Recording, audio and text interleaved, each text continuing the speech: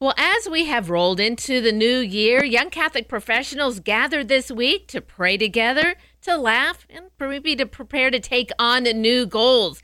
And to help them along in their endeavors, they brought in a giant among giants. Leonardo Defilippis, our friend here at Mater Dei Radio and Executive Director of St. Luke Productions, joined them to share with them a little bit about his journey as a media professional and, what it takes to really do God's work in their jobs. Leonardo is joining us this morning, to tell us a little bit about how we might do the same thing. Good morning, Leonardo. Happy New Year. Oh, Happy New Year to you all, you and Brenda and David. And I don't know how big of a giant I am. It's kind of hard for the radio listeners to see me as so much a giant. But anyway, I'm here, and it was great. It was a great thing, Brenda, to be able to go to young Catholic professionals. They call it the YCP. And I did it just the other night, and with your own Sarah as one of the members, and it was just fantastic. I'm sure that you both can relate to this, and a lot of your listeners. When I was younger, when I was starting my career, when I was at their age and vocation, I didn't have a lot of community. There wasn't a lot of other people who thought the same, or there wasn't a young Catholic community that I could hook into.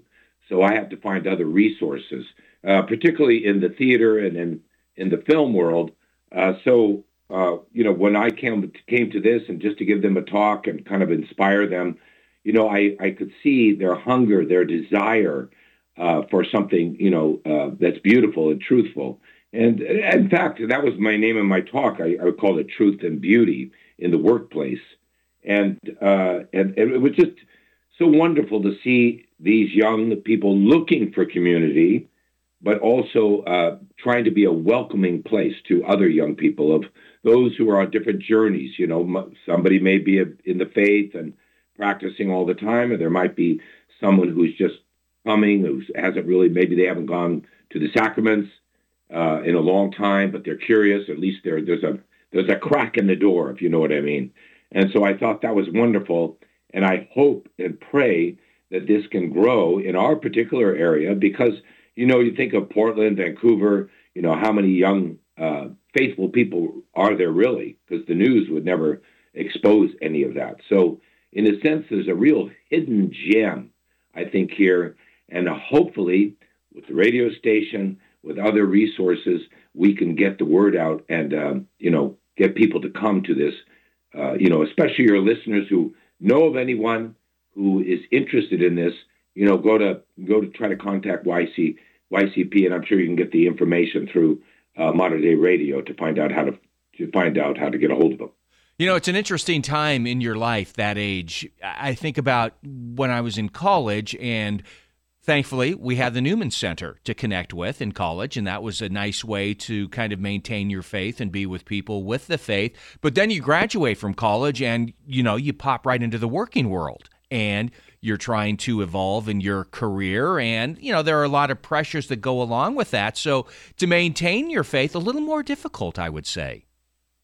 And I think you're right on the money there, David. You feel a little isolated. You miss, I think, having had 7 kids and they all go to college, they miss, when they go into the workplace, they miss that community, all those young people, friends that they were with. All of a sudden they're divided. There's a dispersion, so to speak.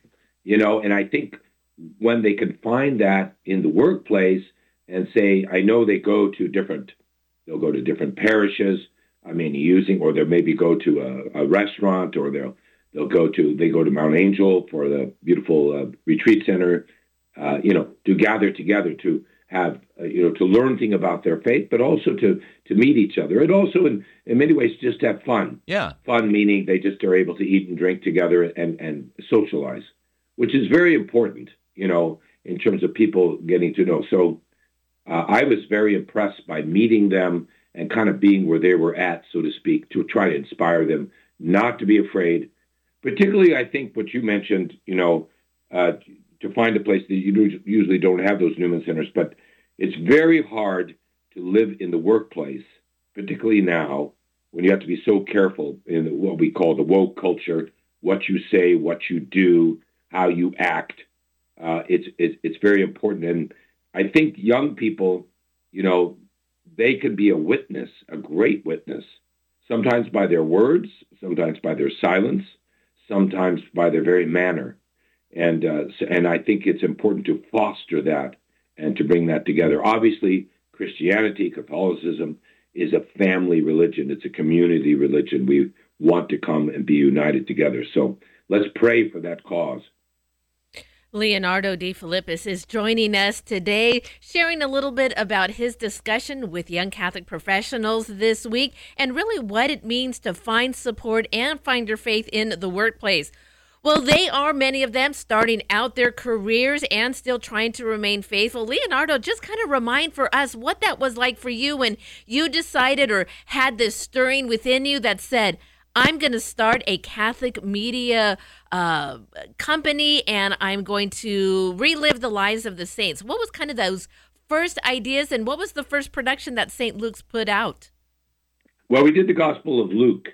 That's why we're named St. Luke Productions. And I think what got me through it, because there was a lot of Catholics, say, in the different Shakespeare companies. But when I had my, say, reconversion, in the end, say, when I put the shows, the original shows together, I was at the Oregon Shakespeare Festival in Ashland, Oregon. And so the support really came from, there was a little unusual thing happened. There was a Bible study. I was the only Catholic in the Bible study. But I did it because I had returned to the faith and I wanted to be a witness to them and also to support them in all these different people who were Protestants. And one of those eventually I invite is Patty, my future wife. So I invite her. She was not Catholic. She was a Presbyterian. And so as we went on this journey and I started to do this, she still wasn't Catholic, but she obviously was being drawn to Catholicism in a big way. And eventually she was going to convert. So I had that, but I think the importance of the parish at the time, Ashland, Oregon at that time was a Dominican parish, and that community supported me. And that was important. Here I'm a young person, and then how did I put the show together? I got the sister, she helped a group to sew and make the set in the background. An elderly man made all the wood pieces and everything. And I had a Dominican friar also be able to help me. And all those people helped me. And I would say a lot of them were older. It was like the older crowd trying to help the younger person. And that was a great support to me. So I think it's a witness, when you have parish life, if you can hook into a parish and also have people who are supportive of you, like myself, in the case of Patty, and then eventually I'll start meeting more younger people. But that's how it got kicked off. And so, you have all of us out there. If you're in a parish right now, whatever parish you're in or not in a parish, it's important to be supportive of young people because they're the future. That's they're right. the future Yeah. full of hope. And you both know that. You have children. Mm-hmm. They're at that age. We want them to find their way, and hopefully they'll do it better than us. And hopefully find those mentors that help them along the way. I joke with Sarah, I'm now an old Catholic professional. That's right. That's right. They look at us and we look in the mirror and it's a little different. That's it. That's it for sure. Well, Leonardo, before we go, I know that your tours, you're speaking about all that one idea where it has been able to lead you for St. Luke Productions. Now these amazing traveling shows, they're coming back through the area again. Tell our listeners what you got coming up from St. Luke Productions. Well, right now they're in Austin Diocese in Texas. And what's exciting about that is the Bishop Perry, the postulator for the canonization cause for Father Tolton, is going to be there. So we're really excited for the first time for it to go to that area. But I'm also so proud of the Tri-Cities area. There's Richland, Kennewick, and Pasco, and right below that is Hermiston, which is in the Diocese of Baker, Eastern Oregon. Right. And that's going to be happening at the end of January. And in the town also of Walla Walla, the brave people of Walla Walla.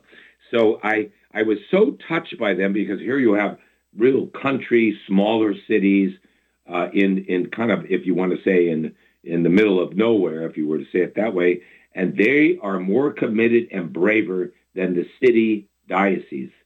And in fact, they're so excited, the Bishop of Yakima is coming down to the southern part of his own diocese just to see the show. Oh, that's awesome. And so, and here it is, a black priest that the story's about.